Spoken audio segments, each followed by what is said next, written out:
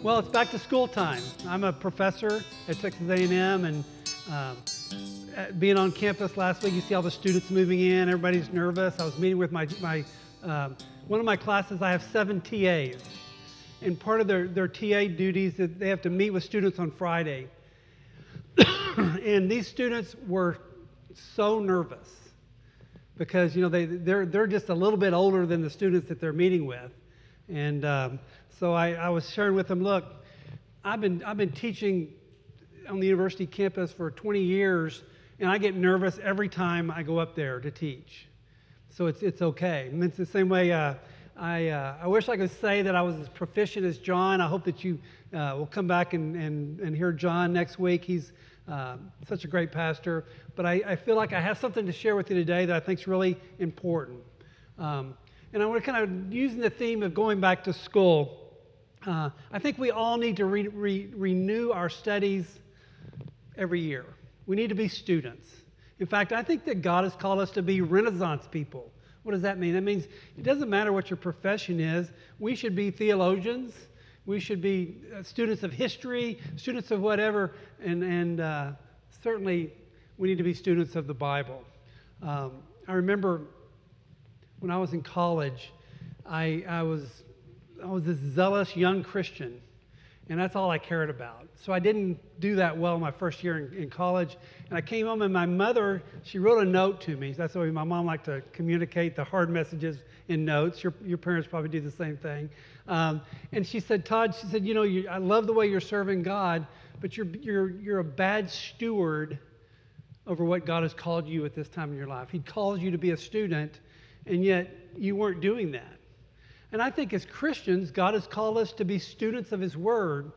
If we're going to be good stewards over what God has called us to be, then we need to be in the Word all the time. So this is a message I think we need to hear every year. I've actually preached this before at Mercy Hill. I couldn't remember when it was because I didn't write down the date. But I think it's something that we constantly need to hear. Now, as I talk to students say, I really like school. I like learning. What I don't like is all those exams. So, and I get that. So what I'm going to do is use a technique that the Bush School actually taught me, which is give you the bottom line up front. Can you move forward, Manny? To keep going. One more. There we go. The bottom line up front. That is.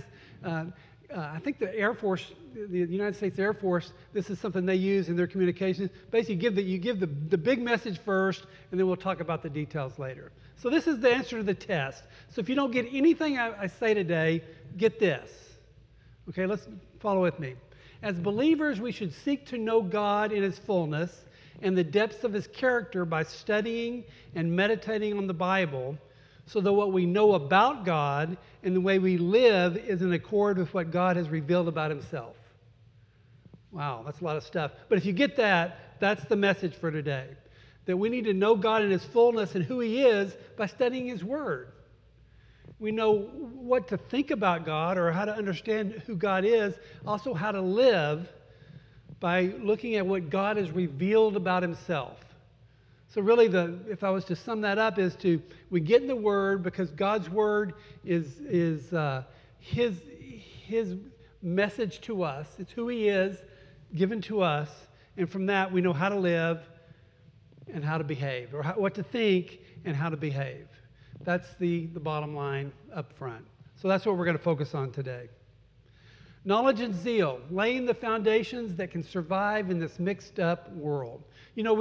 We hear a lot about fake news. We don't even know it's true anymore. If you go to if you search things on the internet, algorithms are going to send something to you based on what your previous searches have done.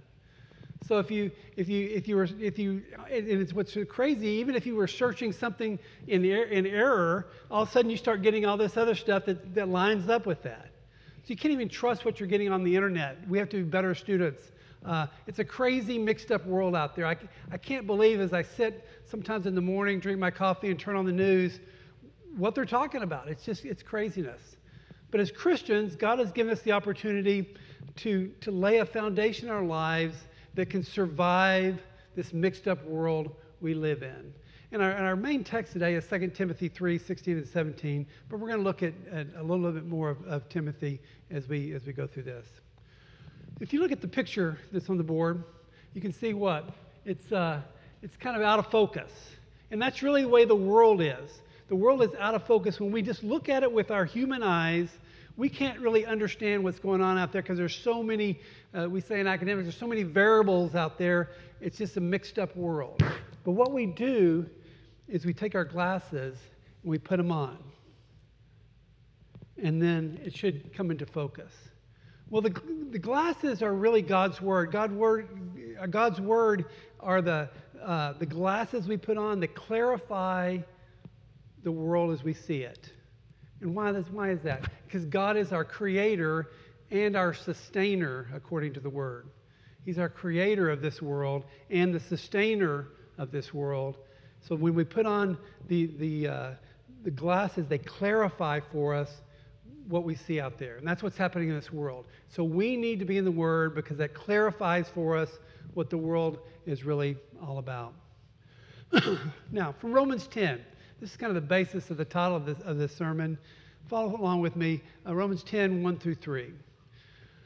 Brothers, my heart's desire and prayer to God for them is that they may be saved. For I bear them witness that they have a zeal for God, but not according to knowledge. Let me read that again. For I bear them witness that they have a zeal for God, but not according to knowledge. For being ignorant of the righteousness of God and seeking to establish their own, they did not submit to God's righteousness. So, zeal and knowledge. And if I was to be honest with you, I want every one of us to be zealous for the things of God, to have zeal for God. But what Paul's writing here in Romans is that, look, you can't have zeal without knowledge. And we're going to go into deep detail in that in just a second. He said, that when they don't act according to knowledge and they're ignorant of the righteousness of God or what God's truth is, then we seek to establish it on our own. In fact, every day, as I interact with even believers around the country, people I know on campus and watching the news, there's a lot of, stinking thinking going on. A lot of bad thinking, whereas we have zeal we're so passionate about a subject, but we don't know anything. And as Christians, we don't want to be that way. That's what Paul is guarding against, or trying to guard against here, is when we have zeal without knowledge. Let's go in. Let's try to unpack this idea of knowledge. First of all, zeal. I just wrote a quick definition here: great energy or enthusiasm in pursuit of a cause or objective. We can be zealous for the Lord. We have zeal for God. It's what we do. All right, but there has to be a balance with our passion and our zeal. And I think that Paul is telling us here that balance is knowledge. The facts, information, or skills acquired by a person through experience or education. It's what we think. So what we do and what we think, there needs to be a balance here. If we're only zealous, if we're only full of zeal, we run into problems. We need to have our zeal, the fence of our zeal is our knowledge, or what God has told us about himself, what he's revealed to us about himself. I saw this on the internet the other day. I had to copy it. You can lead a human to knowledge, but you can't make it think. And that really is true. I tell students in my class, and I teach politics or political science, so there's a lot of different views out there. And I say, you can have any view you want. You're never going to offend me, but you have to have some data. You have to have something it can't just be, I feel that this is the way it should be. You got to bring some data. You can have any opinion, but have data. I think here, what we need to do is to be the type that knowledge is provided us, and then we think about it. And that's what we need to do as Christians. Okay. If our zeal, if you look at this little, I guess this is basic algebra with a greater than sign there. If our zeal is greater than our knowledge, then we can wander off God's path in our beliefs and conduct. Okay? if our zeal exceeds our knowledge, because being zealous is not what it's all about. We need to be believers who are walking in God's ways and understand the way that He has revealed Himself to us. That's the direction we go. So being excited about it is not enough. We need our knowledge to at least equal our zeal, and maybe even supersede our zeal, or be greater than our zeal. But if our zeal is greater than our knowledge, we can wander away as we follow basically our own hearts, not being fenced in by the knowledge of God that He's revealed, knowledge of Him who He has revealed Himself to us. So let's focus on that, zeal and knowledge. Psalm 105 says this: "Your word is a lamp unto my feet and a light unto my path." In fact, if you look at Psalm 119 and 105, it's this idea that God's word is like a light that shines in front of us, and as we walk, we're walking the correct way because it's illuminated. And that's what we want God's word to be to us. And so if we just take off running without God's word, we're liable to get off the path. But God's word, Psalm 119 says, no, God's word is a lamp unto our feet and a light unto our path, so we know where to go because of God's word.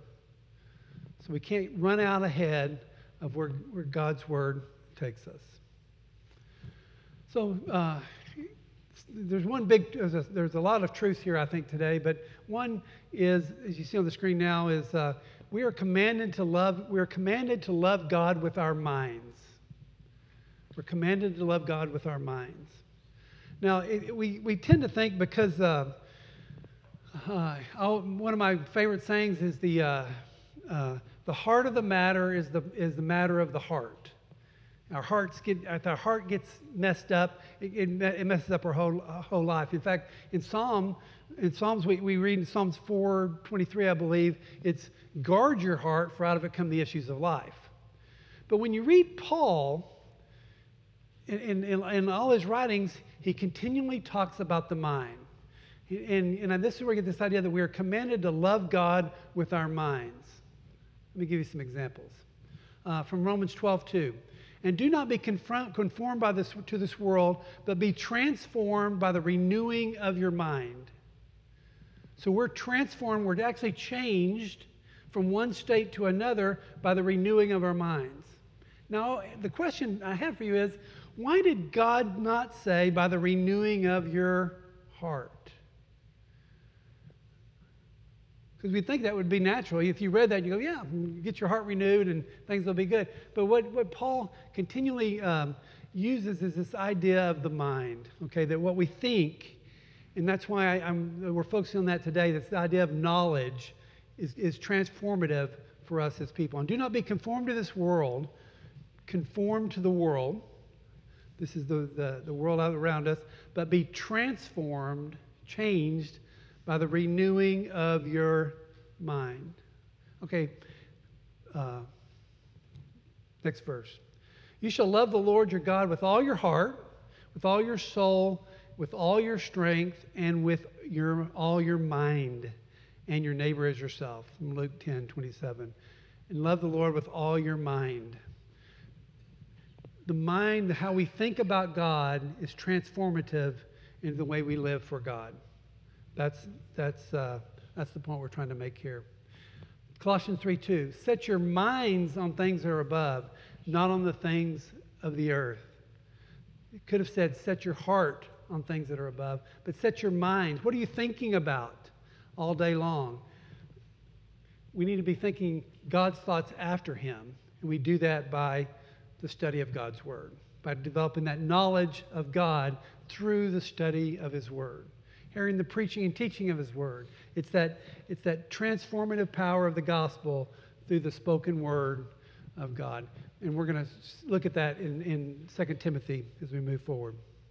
Okay, what I want to do is I want to look at, I've pulled out some verses from chapter 3 and chapter 4 of 2 Timothy. Now, 2 Timothy, Paul is writing to Timothy. Paul is at the end of his ministry.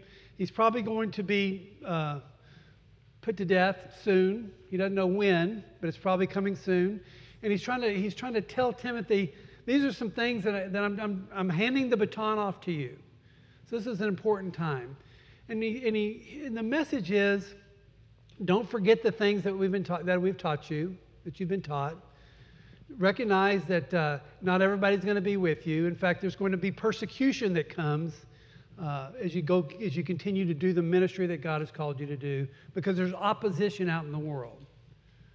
And then he gives him some hints from as he goes along. Let me just read this out because the Scripture always speaks well for itself. Chapter 3, but mark this, there will be terrible times in the last days. People will be lovers of themselves, lovers of money, boastful, proud, abusive, disobedient to their parents, ungrateful, unholy, without love, unforgiving, slanderous, without self-control, brutal, not lovers of the good, treacherous, rash, conceited, lovers of pleasure rather than lovers of God, having a form of godliness but denying its power, have nothing to do with such people. Wow, that's a big list, but you can see that today. We can see that among people we interact with today.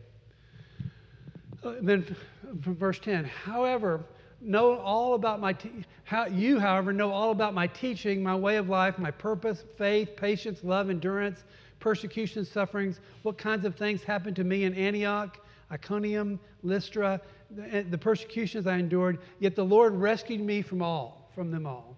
So here Paul's telling Timothy, look, you've seen what's happened to me. Don't think it's not going to happen to you. In fact, everyone who wants to live a godly life in Christ will be persecuted, while evildoers and impostors will go from bad to worse, deceiving and being deceived. While evildoers and impostors will go from bad to worse, deceiving and being deceived. Verse 14, but it's for you, continue in what you have learned and have become convinced of, because you know those from whom you learned it. He said, look, continue in what you've learned. We've taught you. You know us.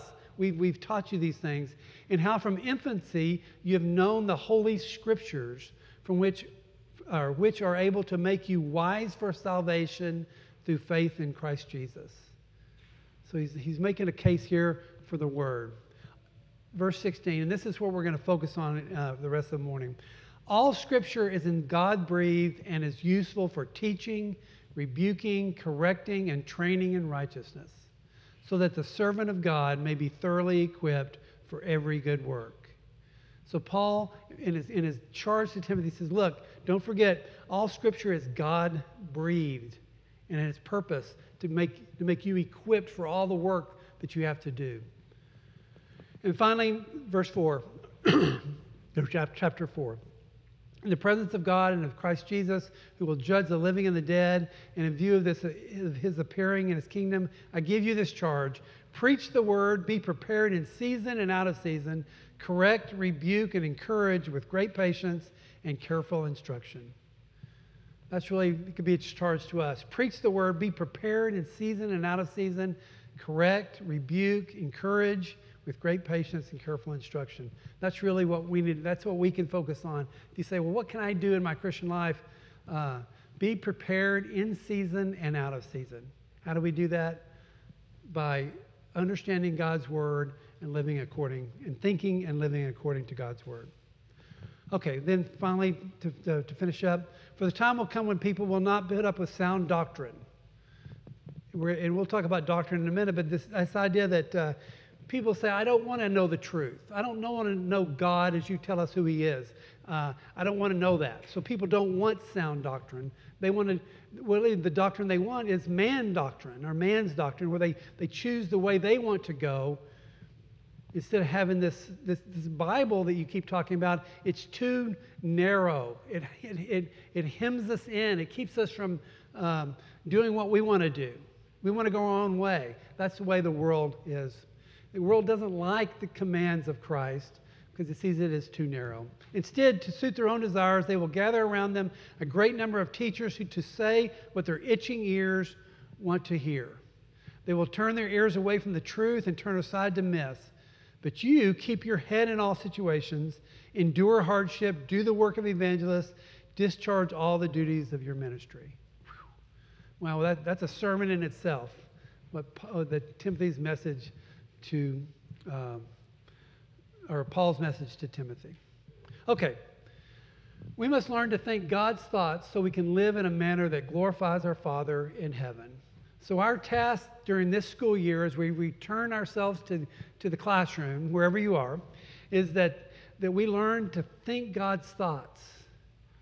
What does God want us to think? What's the knowledge that we need to grow in this year that will be helpful and beneficial to us as we live our lives in a manner that glorifies our Father in heaven? Okay, 2 Timothy 3:16 and 17. We read it just a few seconds ago. All Scripture is breathed out by God and profitable for teaching, for reproof, for correction, and for training in righteousness, that the man of God may be complete, equipped for every good work. This is a technique, one teaching technique, looping. So we just talk about the same thing over and over again. So at the end of the day, you'll go, wow, if I hear that again, I'll go crazy. But that's really the way we learn. All Scripture is breathed by God. All Scripture is breathed by God. In fact, I used to spend most of my time thinking about the things that Scripture is profitable for teaching, for rebuking, for correction and training in righteousness.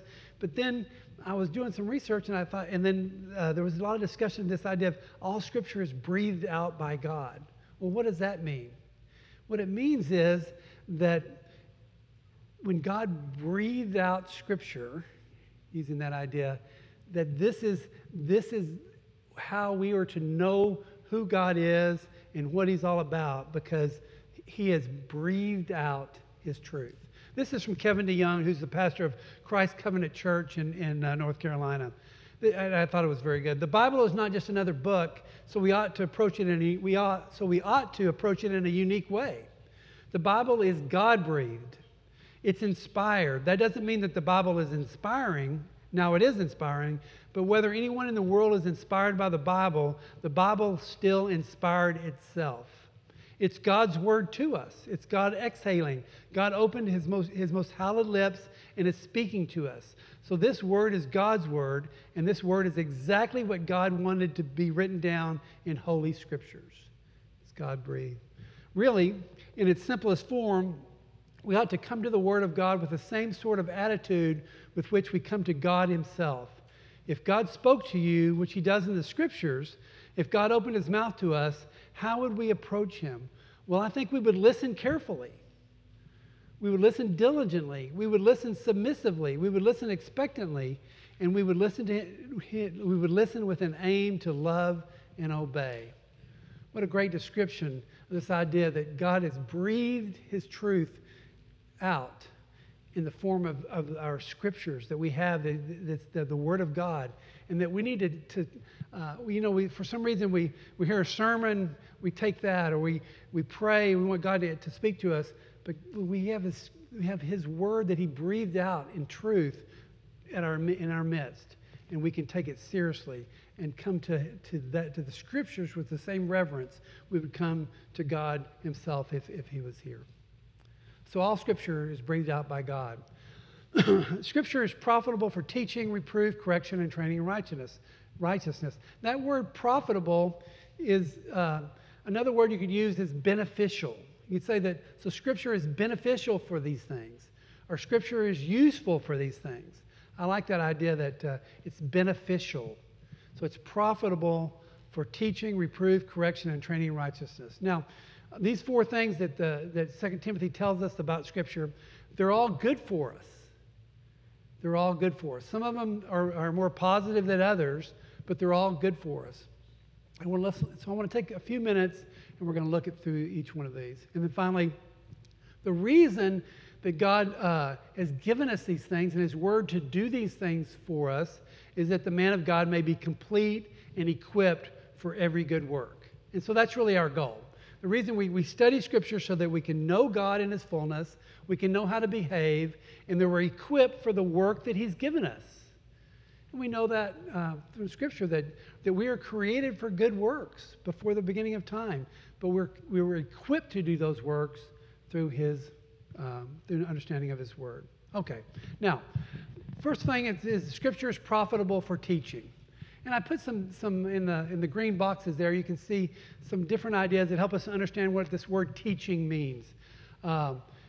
a precept is a commandment or instruction or a rule. So it's profitable, when it says it's profitable for teaching, that it gives us commandments or instructions. For instructions, it's an exhortation on aspects of Christian life and thought. So it's profitable to give us exhortations on different parts of the Christian life. And then doctrine is a set of beliefs held and taught by the church. So Scripture tells us what doctrine is. When people say, I don't understand, I don't know what the truth is, we can point them to Scripture. And it's always amazing to me when you look at that, what I consider bad biblical doctrine that's running around out there, when I hear people talk about it, and it's usually, it's obvious they didn't get that from Scripture, because that's not what God says. Our doctrine comes through Scripture. So the Bible is profitable or beneficial for teaching us truth.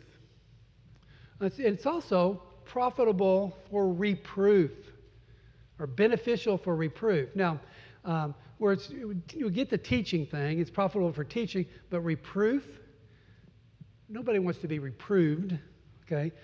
Admonish, to caution or reprove gently, to saying, look, you may think this, but this is really the truth. So we're admonished by the Word. We're convinced by the Word. It's to make someone believe that something is true, that we're convinced of what is truth through God's Word. And then rebuke. This is to reprimand, strongly warn, or restrain. So the Scriptures can rebuke us, meaning you're going down the wrong path, you have bad thinking, this is the truth. So sometimes we have an easier time with the teaching than we do the reproving that's going on, but they're both important. So if you look at these together, teaching or instructing, reproof, being reprimanded strongly, what it gives us is sound doctrine. So if you look at the Word we look to be taught by the Word and allow ourselves to be reproved by the Word, to be reprimanded when we're wrong, we come out with sound doctrine, meaning we understand the truth of God in a new way. If you look at the bottom there, what we understand, think, and believe in our minds about God. That's our sound doctrine. What we understand, think, and believe in our minds about God. So sound doctrine is biblical thinking about who God is and His character, and we get that through Scripture. So this God-breathed truth can give us sound doctrine. Let's move on. But also, it's profitable for correction. And what correction does for us, one is to restore, to bring back to a former state or a state of ruin, meaning it took we're on the wrong track, but through Scripture, we're brought onto the right track. We're like the train that's kind of run off the tracks. We're put back on the tracks. That's restoring. Scripture restores us. It improves us. A promotion of desirable qualities, progress towards what is better. And finally, it corrects. Profitable for correction, which is to set right, to set straight. So Scripture sets us right. In this crazy world that I alluded to when we first started, we sometimes have difficulty understanding what's going on. Scripture helps to set it right for us, to set us straight, to help us to understand the ways of the world. It's that clarifying glasses that we put on to see the world around us. So Scripture is profitable for correction. And finally, from 2 Timothy 3, Scripture is profitable for training in righteousness. Now you could just say for training in right. What is right? It's a training in righteousness. So the Scriptures are like a tutor, which teaches us and instructs us. The Scriptures chasten us to correct by punishment or suffering. Sometimes it's a negative look, but what it does, the purpose is to bring us back into adherence with God's Word. It trains us to teach or form by instruction or practice. So the scriptures are profitable for training in righteousness. So if we look at these two last points, correction to set right. So Scripture set what is the world, or in our minds, it sets it right, trains us in righteousness to teach us right living. What we get is sound conduct. So when the four things listed in 2 Timothy there, two of them help us to get sound doctrine, to think correctly, while the last two help us to have sound conduct, meaning to live correctly. Isn't that what we need in our lives?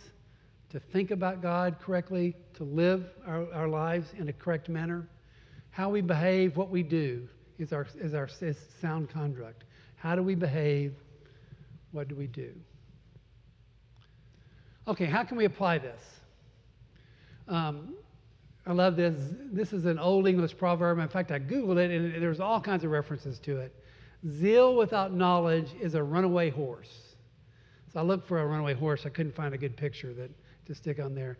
But it's that. And I think of the shows where the person's going out there to ride a horse, and they jumps on them, the horse throws them off and runs away.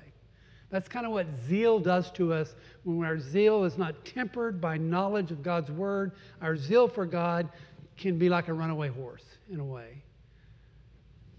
So that's why it's not that zeal is bad. It's that zeal needs to be balanced by the knowledge of God that comes through his word. Knowledge without zeal, because this can be a problem also, creates people who know about God but don't really know God. When we are just full of head knowledge, but that knowledge never flows down to our heart, it never flows down to our actions, we become people that know about God, but we don't know God. And that's dangerous also. So I think what Paul is saying when he says that they had zeal without knowledge, because they were zealous but didn't know what was right, they made their own path. And what he's asking us to do is to say, wait a second, Timothy, we've been instructing you since you were a child. So take those things that we've learned, that Scripture is profitable for these things, to give you sound doctrine and sound conduct. And then you're equipped for everything that God has called you to do. Okay, our desire as believers is to have sound doctrine, correct beliefs, and sound conduct, correct behavior, start from a foundation built on Scripture. Now, what you really want to do is use the next two words, because that way everybody will think you're really smart. Our orthodoxy, or our beliefs about God, are important, but also orthopraxy. It's the idea that how we behave or what we do. So what we believe and what we do, orthodoxy and orthopraxy are both important. So it's not, you can't just try to be a righteous person without right belief. We can't just have beliefs without doing the right thing. We need orthodoxy and orthopraxy. So let me see if I can sum this up for us. Okay, Scripture is beneficial to thoroughly equip us for every good work.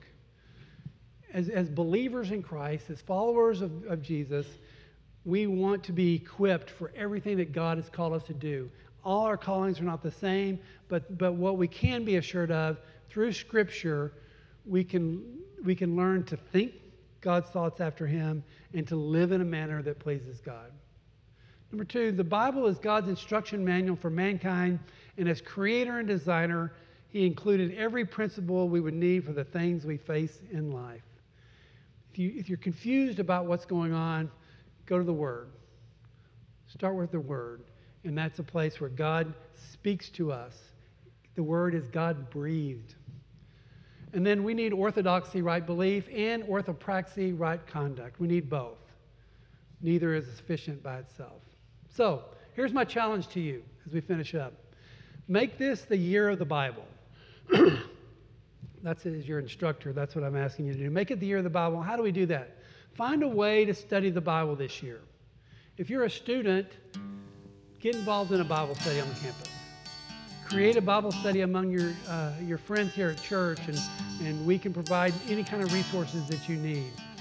join Bible Study Fellowship, which is 60 countries, been around for 60 years, or hundreds of countries, been around for 60 years. There's an evening class that here meets in Bryan that has men, women, college students, young adults, children, everybody, the whole family can be a part of it. But it's systematic study of the Bible. Or, start your own Bible study if you need to. Also, go to our small groups where we discuss what was talked about in the sermon, and we look at the Bible and its relevance to what was talked about. So small groups are a place to start. Make this the year of the Bible. Decide that you're going to have sound doctrine and sound actions flowing from your life, and you do that with the foundation